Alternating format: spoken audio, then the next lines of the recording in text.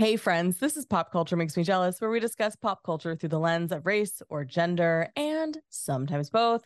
I'm your host, Julia Washington, and on today's show, we are discussing A Muppets Christmas Carol.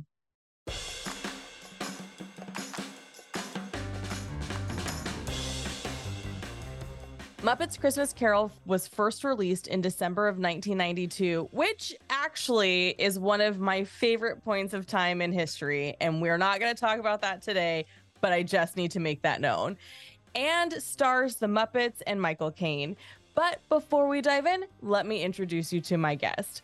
Samantha Crockett lives on the south side of Chicago with her husband and young daughter.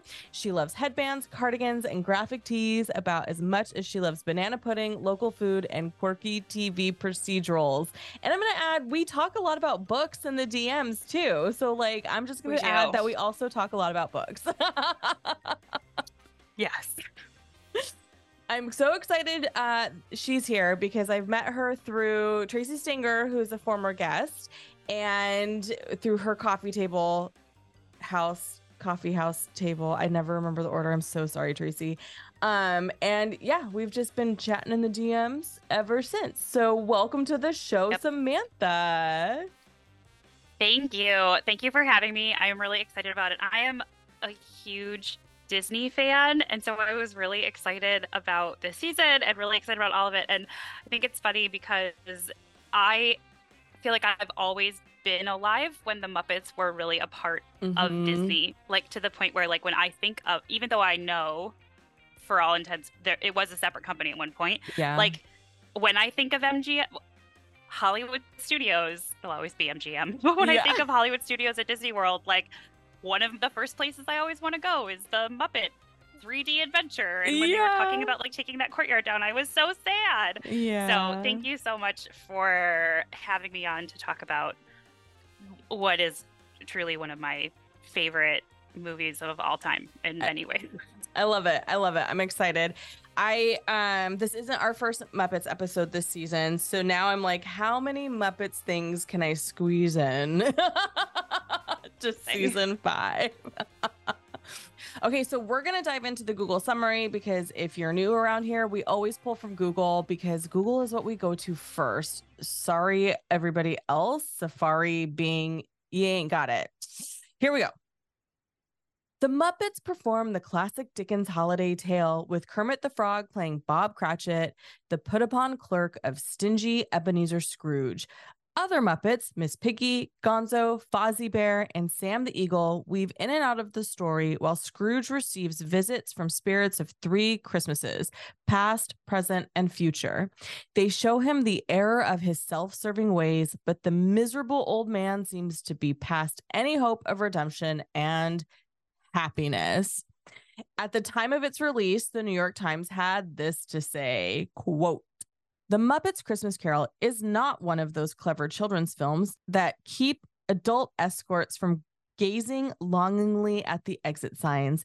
What you expect, Muppets, is pretty much what you get. There's no great show of wit or tunefulness here, and the ingenious cross-generational touches are fairly rare. But there is a lively kiddie version of the Dickens tale, one that very young viewers ought to understand." Which leaves this host to wonder, did we watch the same movie?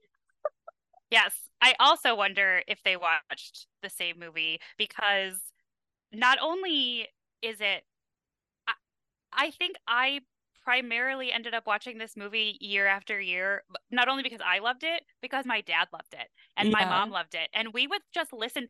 I think we owned the soundtrack and we would just listen to the soundtrack. To me, this review, I just don't understand if it's do reviewers feel like they have to be cool and think about what will make them seem like the most astute or I'm is it so intellectual, almost like the classist for right, exactly, the intellectual, because realistically this is just a fun movie. At every point there's a line that is, there's cheeses for us Mises. There's just so much joy and adorableness. And even the very beginning where they're trying to convince us that Gonzo is Charles Dickens, and he's like, I know it like the back of my hand, and then he proceeds to explain the back of his hand Yeah. instead of the story.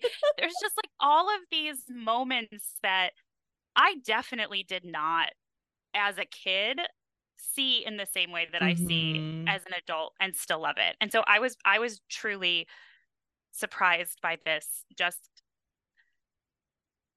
like it was the person sad? Like, did they not have somebody fun to go? Like, what? It just Right. is such a sad, like, despairing Right. view of this movie. Right.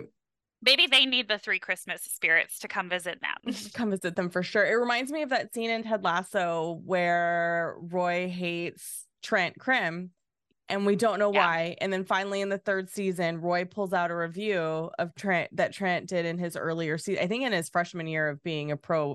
footballer, and reads it to him. And you're like, ouch. And Trent's like, listen, I was young. I was trying really hard to impress my people, blah, blah. And so then they have Yeah. this really great moment. And I was like, I think that's literally every journalist everywhere trying so hard to show Yeah. that they deserve that role. But Right.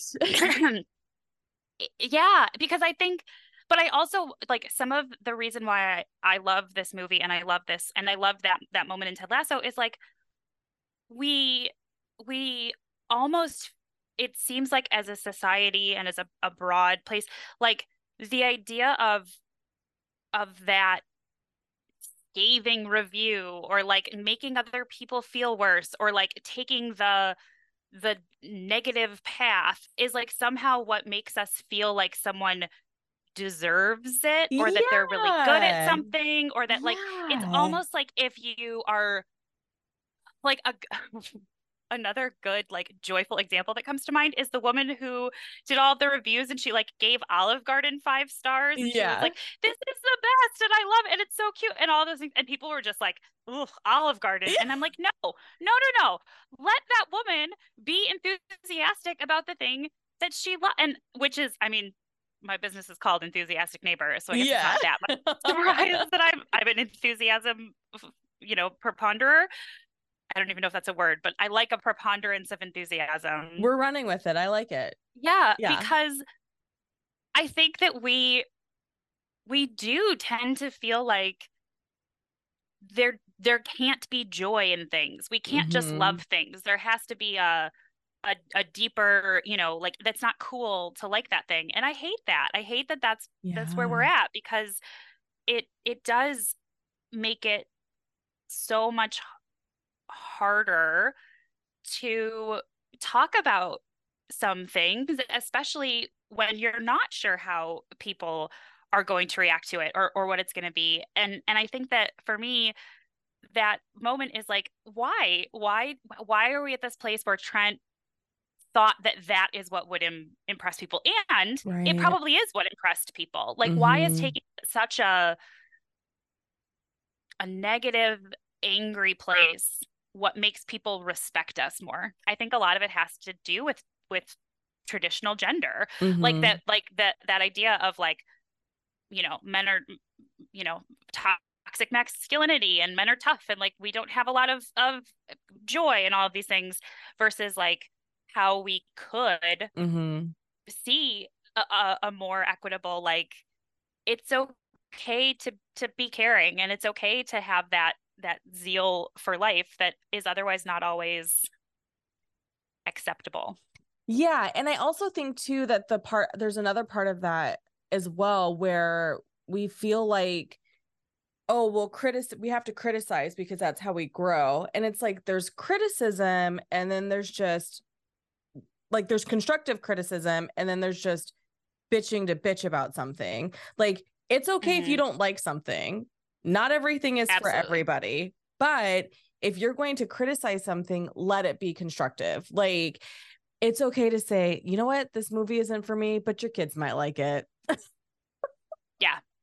Or even this movie isn't for me, but if you enjoy puns and ridiculous setups and puppets as famous literary characters, you Yeah. might like the movie. Yeah, Like if you're just exactly. looking for a good time, you Yes. might enjoy it. And that is, I think, one of the interesting things is I've started when I write book reviews. Hmm. Sometimes I will say that, like, I will give it 5 stars and say, I loved this book. I Hmm. think that I was the exact right demographic and I was the exact person. And I don't know if you're going to love it. Like, I don't know. Like, I don't know that it's the best written book I've ever read. I don't know that Yeah. it's like the plot is perfect. All I know is that I had an incredible emotional reaction to it, and this is how I feel about it. And I feel like sometimes critics also feel like they have to give their, which I don't know if it's wrong, but I think like in that constructive criticism versus like there's a difference between reviewing something for what it is and Hmm. reviewing how you personally feel about it. Yep. And so I think that that's a big piece of it is that like I choose to do it the other way where I Hmm. tell you because I just don't have the like expertise to like know things about some, but that I feel like sometimes when I write reviews, I'm just like, or when I read reviews like this, like we're saying, I just kind of want to be like, well, but that doesn't seem like the movie at all. Like that seems like your very personal opinion about the fact that you kept staring at the exit sign when you had to watch it. But that's Yeah. not the experience other people had. Well, we all know the Christmas Carol, whether we want it to or whether we want to or not. Like it is everywhere. There's multiple iterations. It is steeped in the gift giving season that is December. And therefore, we cannot escape it. So let's get like right at the top. Tell me about the first time you saw this movie and what you thought of it. So in December of 1992, I was 6. And so I will be very honest that I do not remember the very first time that I saw this film. Yeah. I couldn't tell you if I saw it in the theater, if I was like laying down on the floor of my house, but I can tell you that my memory is full of this movie. That like from all of my childhood memories of the holidays and of Christmas include this movie. And not just A Christmas Carol generally, a But Muppet Christmas specifically, Carol. yeah, I Particularly the love Muppets. Like that. I remember, like I said, I remember watching it. It was always we would watch it with my parents. I would watch it by myself. Like I said, we had the soundtrack where we would just like listen to the music because it's so good. Some of the songs today, like when I was thinking about what movie I wanted to talk about, one of the reasons why I wanted to pick this one to talk about is because some of these songs are still on my everyday playlist. I wake up in the morning and one of the very first songs on my like morning playlist is Thankful Heart, which is the song at the end of the Oh, movie where he like talks yeah. about living every day in this wonderful way. And so for me, it's this reminder of we can wake up every day and say, this is how I want to live. I just want to love everybody. I just want to be grateful for the Yeah. day that I have ahead of me. And so like it's still on my playlist. But I also remember that it's just so much fun. And it's just so Mm-hmm. funny. And like some of the things that like on the regular, I will still think about those tiny rats in Yeah. their hula skirts and like this is my island in the sun when they want more stuff. I did some reading of the like trivia on IMDb before Mm-hmm. I came to talk about this, and my one of the ones I think is so funny is how much work it seems that Brian Henson did in order to get When Love Is Gone put back into this movie. And I'm just like, why, Brian Henson? I fast forwarded it through it every time. I don't think I listened to it a single time. I would on the VHS, I would have the VHS and I would just fast forward through it because Yeah. I song. I just don't think it fits. It's not that it's a bad song. It's Right. not it's so long and it just cuts the movie in a way that doesn't make any sense. But that is one of my main memories is hiding the two big ones for me of the movie itself. Like the huge ones are hiding behind the couch for a very long time when Statler and Waldorf would come on to do the Marley and Marley song because it was Yeah. so scary. And then fast forwarding through When Love Is Gone because it's just boring. When you brought up that When Love Is Gone, I remember yesterday when I was watching it, that is the point where I picked up my phone and started scrolling Instagram. Yeah, it is. A minute into the song, and I was like, okay, let's see. Do I have any messages? Yep. And then when it was done, I was like, and we're back. Like you, Yes. I also don't remember the first time I saw this movie. And like, I feel like it's one of those things when I think those of us that are in this particular subsect of our generation, because they were cranking out Muppets movies and Muppets content for a decent period of time. And then there was a big gap of time. And I'm trying to remember when that gap was. But I feel like it is just a part of our existence in a way that isn't necessarily true for my kids' generation. Yeah. Yeah. Because I was also big into Muppet Babies, the original Muppet Babies, Right. the cartoon. Like I was Muppets were a big part of and also I think we're sort of later into it, but like for me it was also I was raised on Sesame Street, and so like that has all of the like the natural it was transition. like, yeah, and I think some of it I don't know for sure. So I think that but I think some of it is because of the death of Jim Henson. Like I think that some of it was he had a lot going on because this was the first Brian, right? post Jim Henson, right? This was the first one that Brian was in charge of, and so I think that some of it is about that transition and how it comes together and how pieces of that intersect around like where are things going now that this person who really didn't have any kind of transition, like he wasn't, there was no succession plan, right? Like well, from my understanding, he got sick but basically refused to talk about it and like refused to do anything about it, and then just like died. Oh, like there wasn't a interesting. huge, it was, yeah. And so I think, or that he like talked about it just enough that there like wasn't, there wasn't some sort of like grand transition of like I'm going to retire and go into the, no, he wasn't ready. He died. And so they had to figure out and I think he died in the middle of the sale. Like I don't think that the sale had been finalized when he died. I think that they had to like figure out what it meant now because they weren't sure about how they wanted to do stuff. Like it was just like this whole, I remember it was more of a mess. Yeah, I remember when he died which is crazy because I was so young, but I was in the kitchen. I think I was getting a bowl of cereal because I wanted a snack, and somebody said no. And I said, well, I know where the cereal's kept and milk is at easy access too.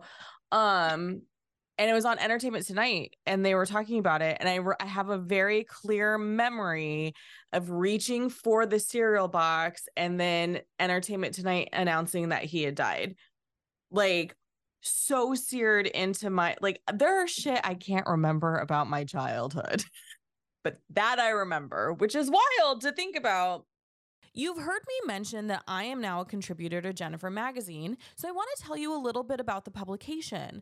Jennifer Magazine supports a strong community of women and non-binary people who are challenging the status quo of ageism, choosing conscious consumption over status seeking, supporting brands that align with their values of inclusion, stepping into the empowerment found in self-expression, and talking about it. If you're tired of reading publications that seem to miss the mark when it comes to coverage of women, aging, and the gender binary, publications that are rooted in internalized racism and misogyny, then Jennifer Magazine is the publication for you.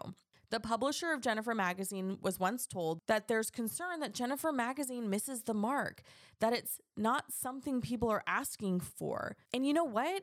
It's hard to ask for something when you don't know that something has been missing from your life. You can read Jennifer Magazine at jennifermag.com. There you can purchase monthly issues or even join their annual subscription and receive exclusive discounts. Do you get really excited that your favorite book was adapted for screen, only to watch it and feel completely let down?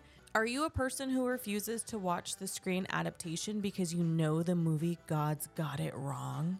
I'm Julia Washington, host of Jelly Pop's Book Club, where we read book-to-screen adaptations and compare them to their screen counterparts. We've covered books like Normal People by Sally Rooney, Water for Elephants, and Are You There, God? It's Me, Margaret. We even host a live monthly book club where we have read books like The Other Black Girl, The Joy Luck Club, and The Sun is Also a Star. Sometimes we even discuss books we wish would be adapted, offer suggestions on what needs to stay, and who should be cast. So if you're someone who thinks, I can't believe they did this to this book, or screams at a screen about the changes that make no sense at all, then this might be the show for you. You can find Jelly Pop's book club on Apple Podcasts, Spotify, or visit our website, popculturemakesmejealous.com. Roger Ebert. We all know him as our resident misogynist here on Pop Culture Makes Me Jealous. He gave this film 3 stars and called it a tale of gothic gloom, relieved only at the end by the warmth of holiday cheer. He also kind of criticizes the fact that Kermit and Miss Piggy's boy kids are frogs and all the girl kids are pigs. Also, I want to go back to the gothic gloom relieved by the warmth of holiday cheer, because like the Muppets spin on what is a pretty dark tale at its core, but also Roger Ebert. What do you think should happen? Because it's a dark tale that ends with holiday cheer. That is how I've always understood it. Right. And additionally, I don't understand how it's the same book, because again, like we've talked about this and all other things, but like the movie literally, like really the opening, it's a song is the opening crescendo. Yeah. And then the jokes about Gonzo and Charles Dickens and like the back of his hand and them making a joke about that and like trying to convince, and all of these things where like there's so many funny moments, like more than any other Christmas Carol that I've ever watched. Like Right. my other go-to Christmas Carol, I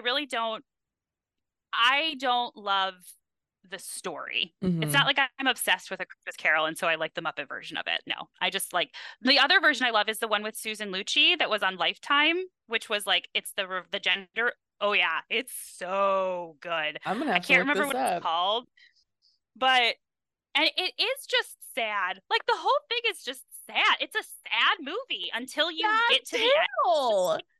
Woo! It's a sad movie, but the Muppets don't play it that way. And I get it. I get it's sad. There are parts of it that are sad. I think that there's a lot to say about how we can look at it in a new, like in the context of, I think a lot of times in the past, I sort of look at it as like, even when we talk about it now, like Scrooge is just this like bad dude who has no cheer and blah, blah, blah. And I feel like it's such an interesting thing to think about it that way and think about it as a sad story, because what's actually really sad is looking through his life and finding how he got to where he is, and like then him taking sort of control. But that like throughout this version of the film, there's so much joy. There's even there's the song that I love. Like one of my like Christmas decorations one year was like one of the signs where you could put things on, and then it was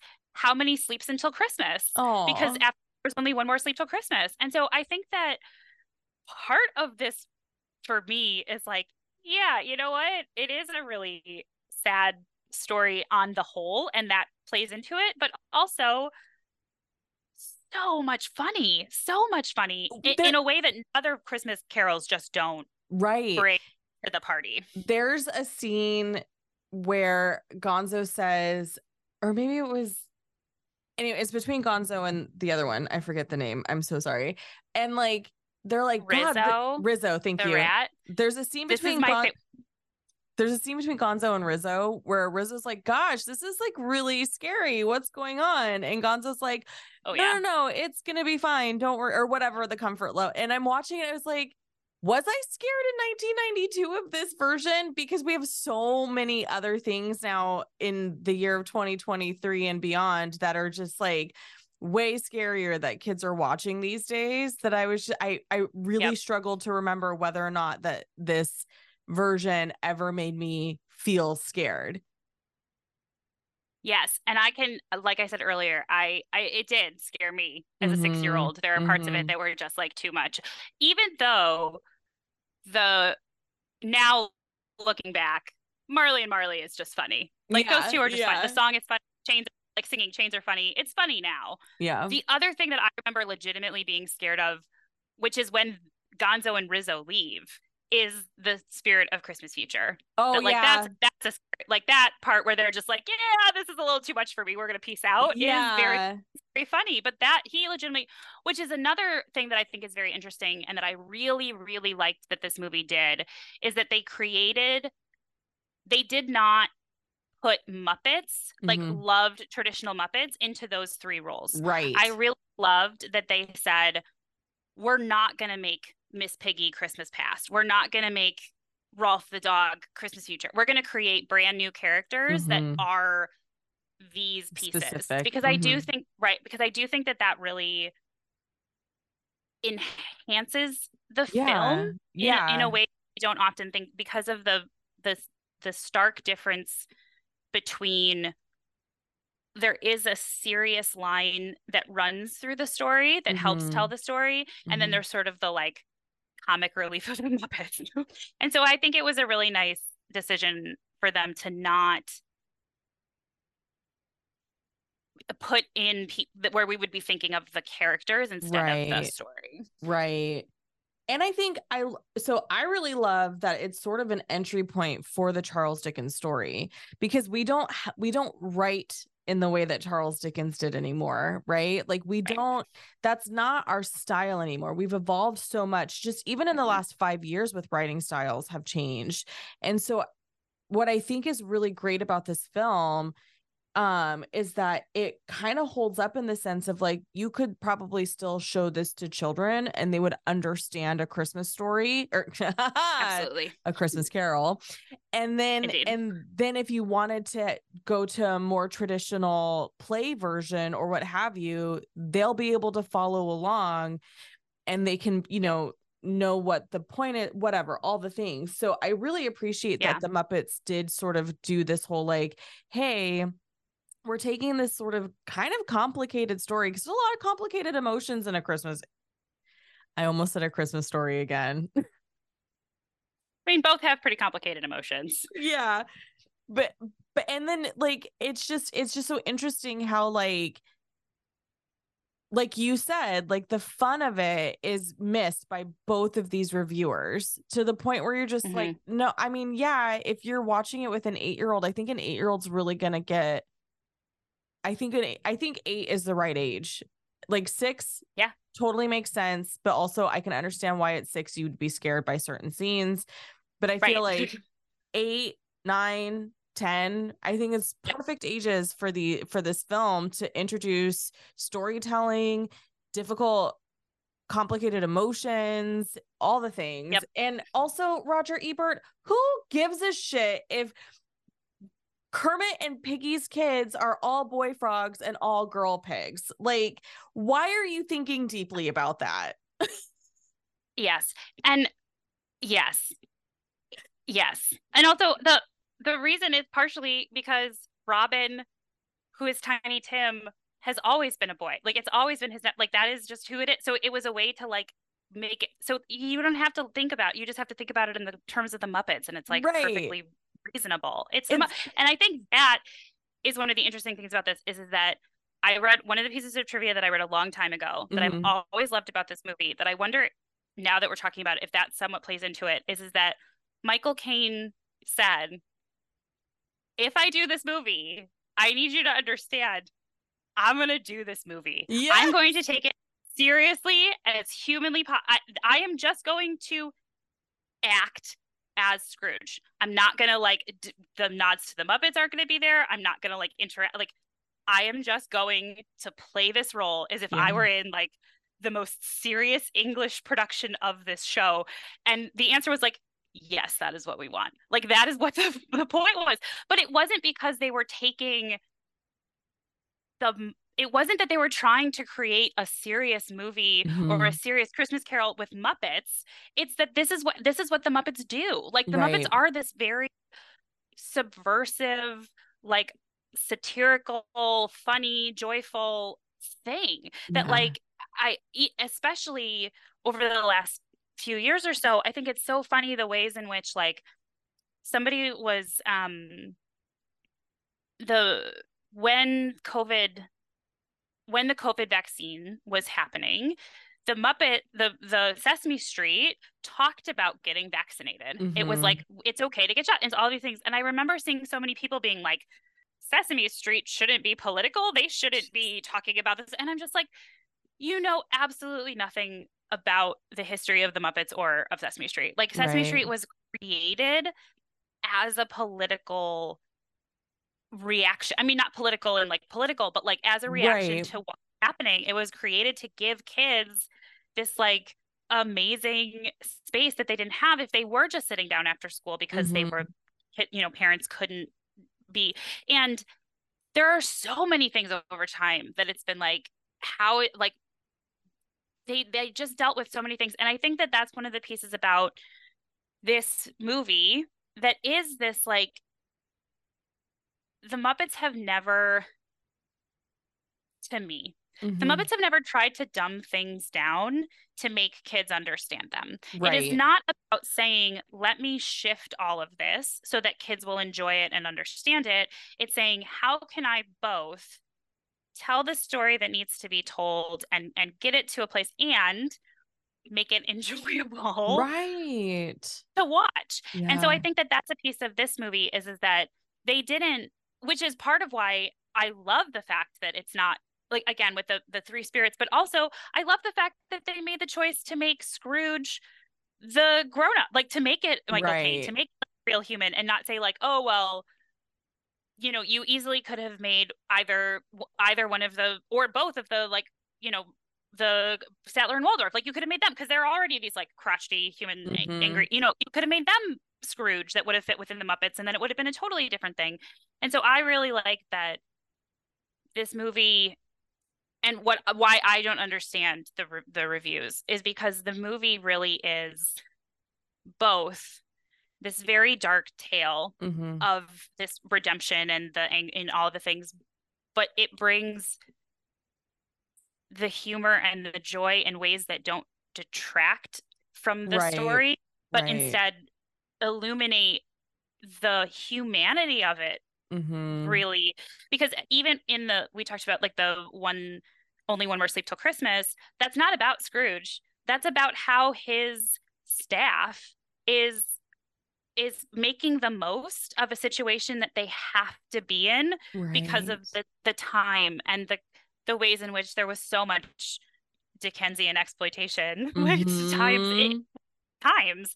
And so I think that the ultimately why this movie resonates for me so much is that like just sheer humanity of the way that they're able to bring the story Yeah. through how they did it.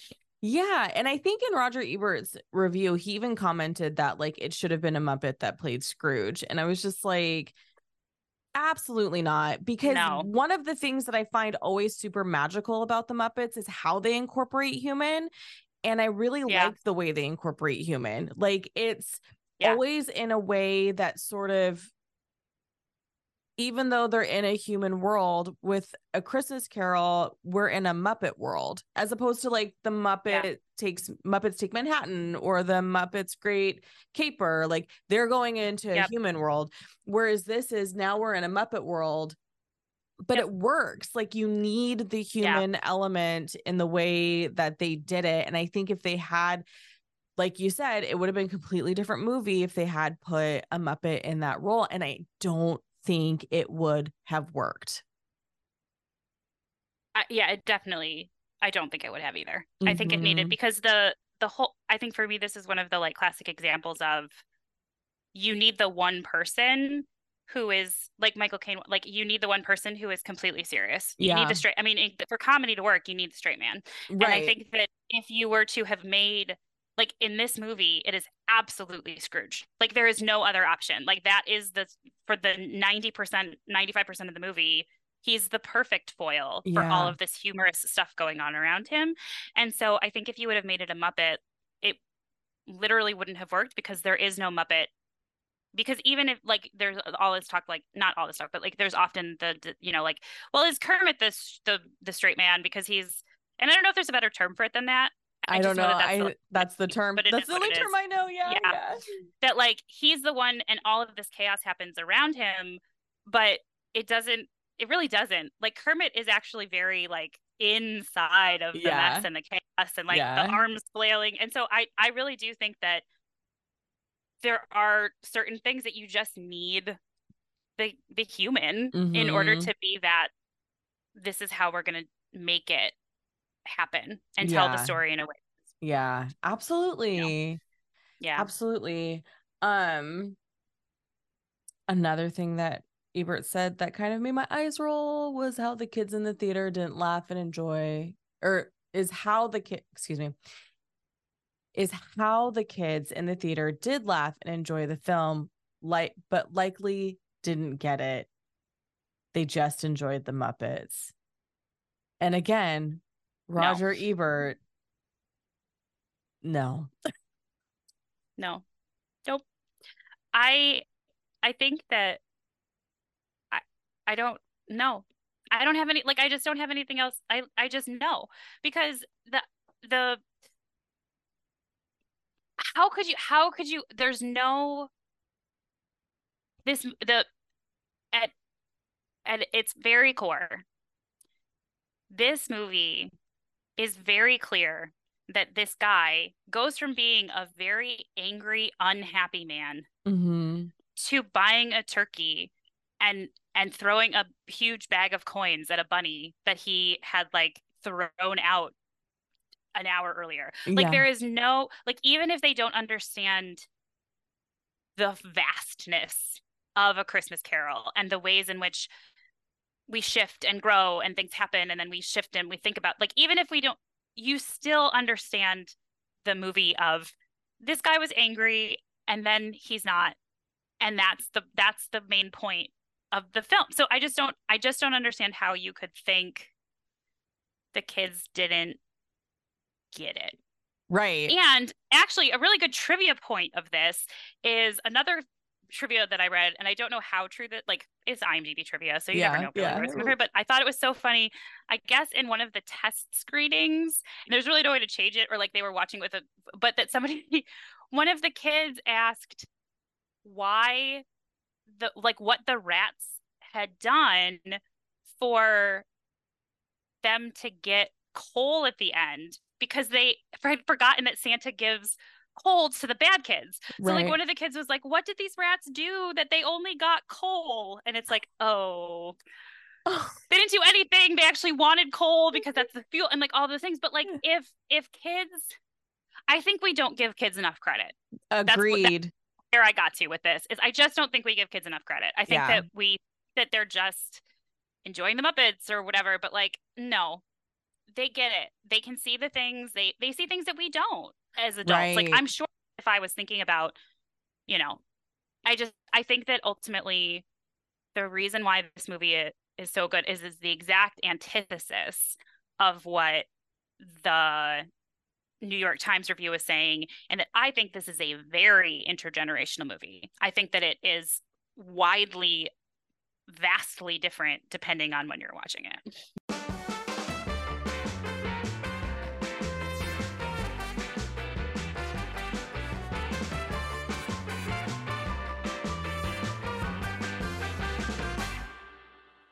I want to talk about how different it is watching this movie as an adult from watching this movie when you were a kid. I think for me, the major difference, and I sort of mentioned this a little earlier, but that I think that for me, one of the main things that I see, especially now over the last like 4 or 5 years, as I've like grown myself and lots of things, Mm, is that I do think that we give Scrooge as a society, like as a broad thing. Like he's always this like very negative character. Mm-hmm. Like he's just a bad guy. He's so angry. He's so everything. And that I think one of the big things for me that changed as I've started watching is that that's not actually what the story is about. Like that the story isn't necessarily like, let's take this terrible human being and turn him into this like totally grateful guy.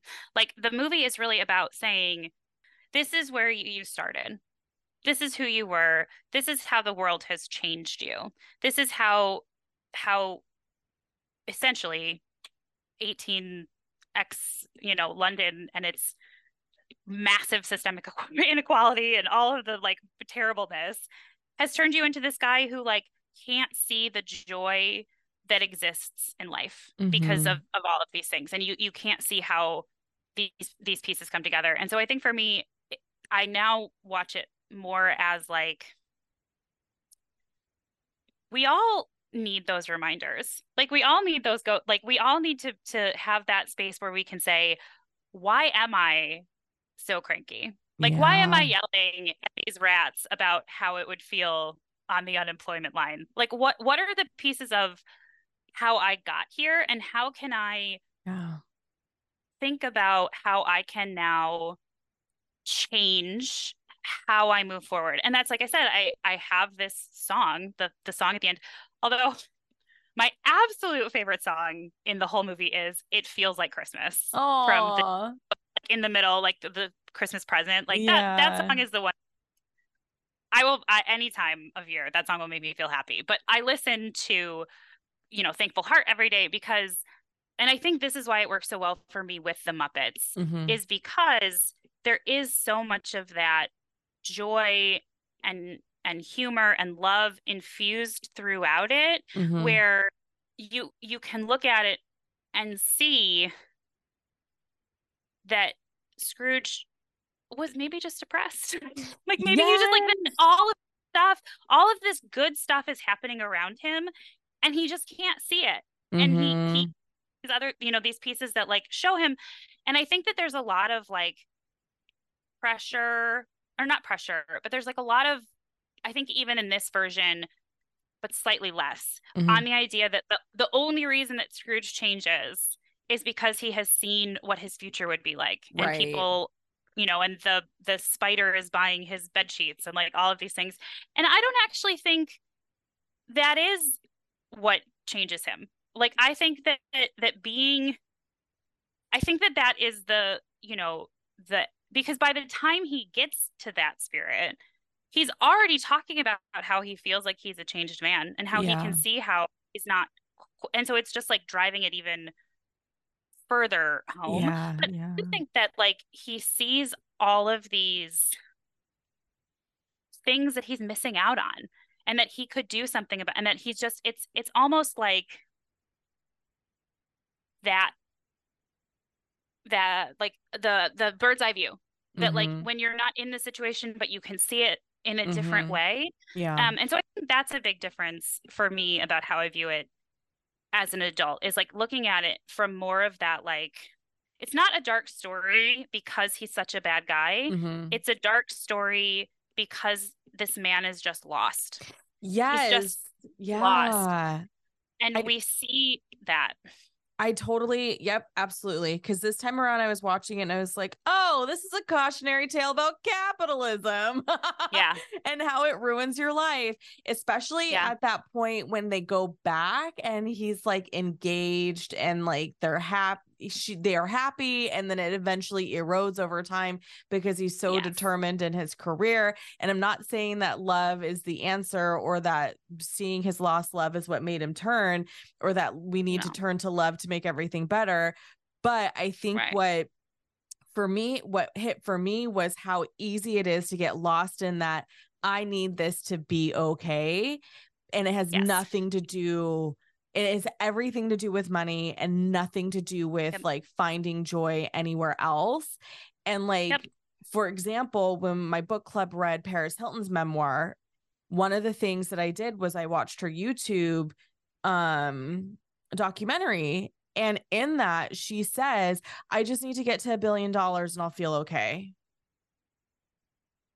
And that struck me so strangely because it's like, ma'am, I would just like to be, not that I'm saying, oh, we need to compare each other, but it's so interesting how you have fallen into this trap of mentality that you feel that you need $1 billion in order to be financially solvent. Like, how did that lie get perpetuated?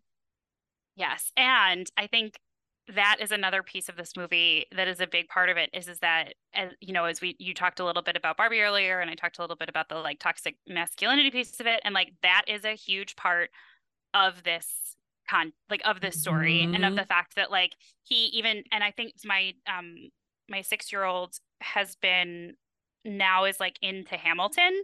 She only watches the first act. She doesn't watch like, and there's but she's 6, so it's not like, it's fine.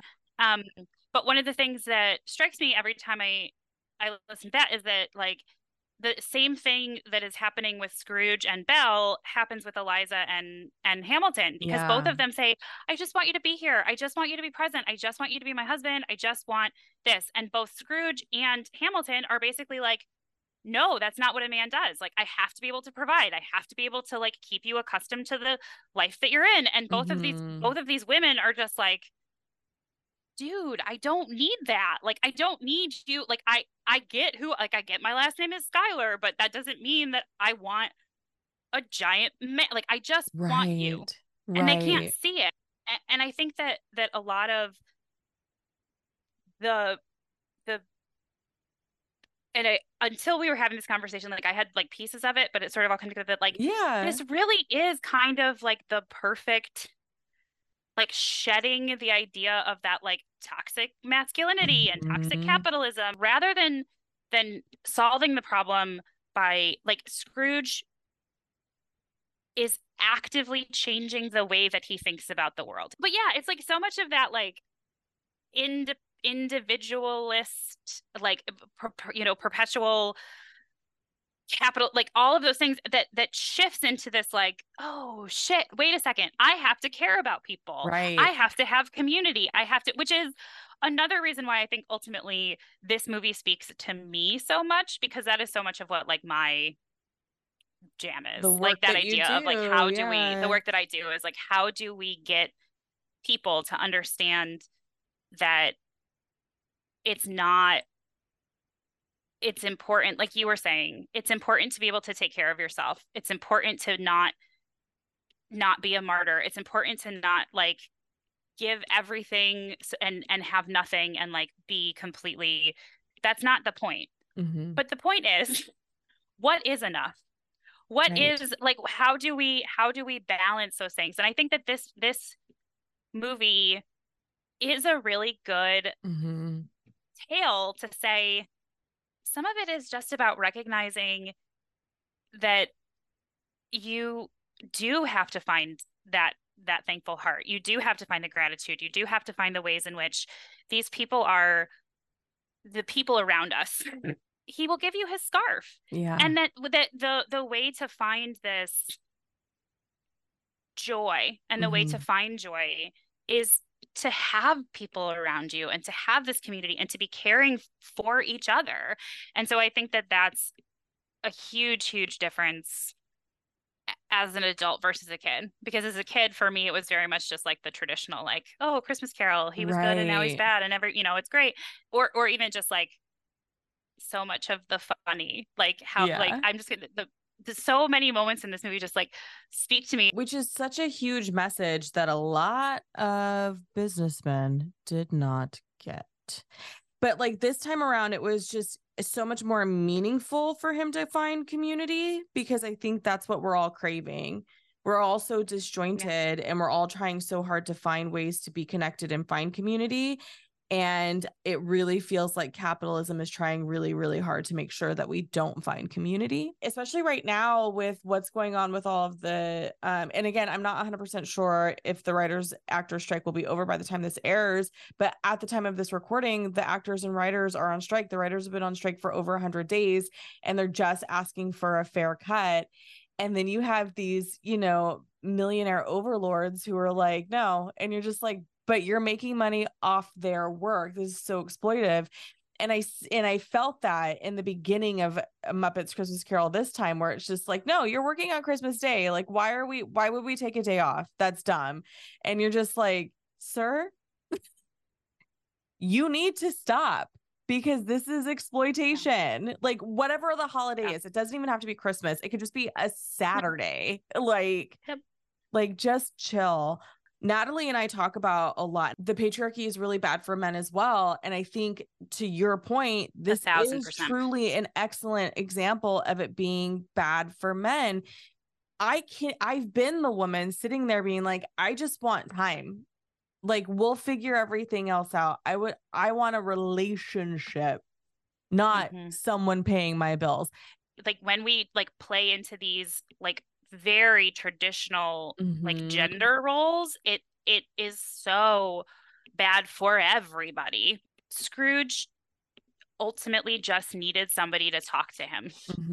He just needed someone to say, hey, let's think about some of this stuff. Let's think about how you're moving through the world. Let's think about how you got to this place. Let's think about where it could go. Like, the three Christmas spirits are really just kind of like, like guides or coaches or whatever you want to call it. Like, and I think that that's one of the things that one of the reasons why maybe I see it, is because, again, like, if you turn it into this like current present day allegory, like, he's depressed, he talks to people and gets help, and he's able to move forward in a way that like allows him to be healthier and more in tune with community and society and all of these things. And so I think that, like,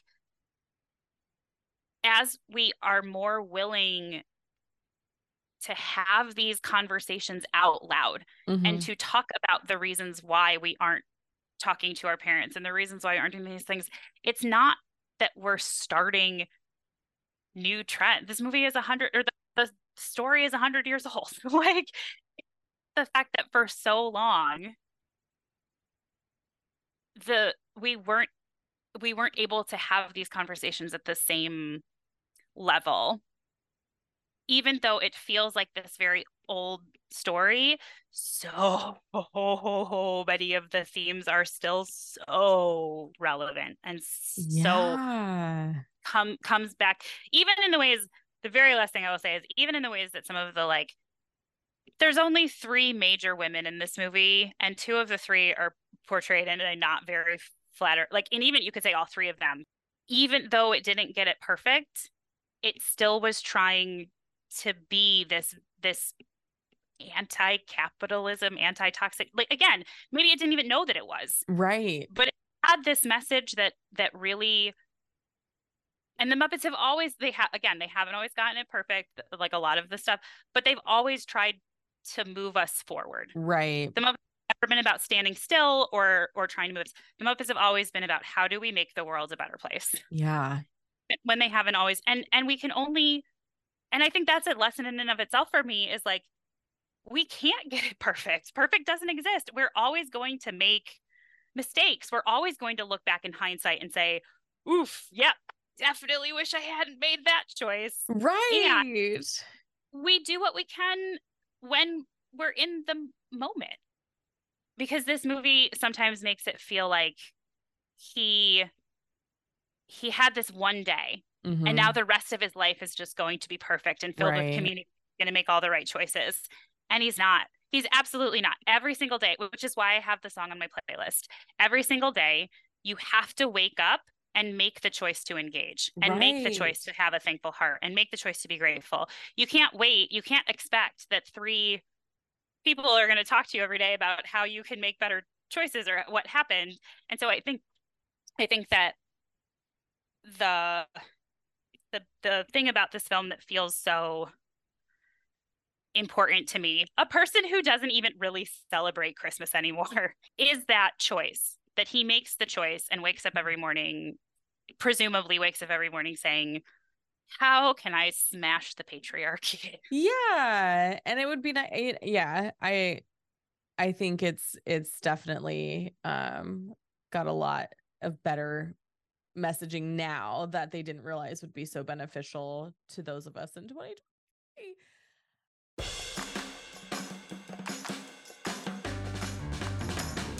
I want to thank Samantha again for joining me today. Muppets Christmas Carol is a great movie to watch, especially this time of year. And as most of us are truly trying so hard to do more than just survive, it's a great reminder that not only is the patriarchy bad for all, but so is capitalism. You can find Samantha on her Instagram, Enthusiastic Samantha. I've linked it in the show notes. You can learn all about her and the work that she does there. And if you have questions for her, you can reach out to her there. Pop Culture Makes Me Jealous is written and edited by me, your host. And if you're new around here, I am a biracial writer and podcast host based in California. When I'm not facilitating the Jelly Pops Book Club or recording this show or pouring candles or hand painting greeting cards, I'm trying to convince my dog to snuggle while suffering from existential dread. If you can't get enough of this show or you have something that you're dying to share with us about our topic, you can join us on Patreon. There you'll get one bonus episode a month, a bi-monthly happy social hour where we discuss current pop culture topics, and you get access to our back catalog of episodes that have in-episode bonus content. Some of those episodes that have in-episode bonus content you might be missing are episodes from season 3, 10 Things I Hate About You, She's All That, Can't Hardly Wait. So good. Just click the studio audience tier and you unlock all of that joy. The bi-monthly Happy Social Hour is virtual and is coming back in January 2024. I cannot believe December is almost over and 2024 is just around the corner. I hope this season has been kind to you and that you are surrounded by love and comfort and joy. And I really hope 2024 is kind to all of us. This probably will be our last episode of the year. We have so many more amazing episodes exploring Disney properties coming, all recorded over the summer of 2023, and I cannot wait to share them with you. Thanks for tuning in, y'all. Until next time.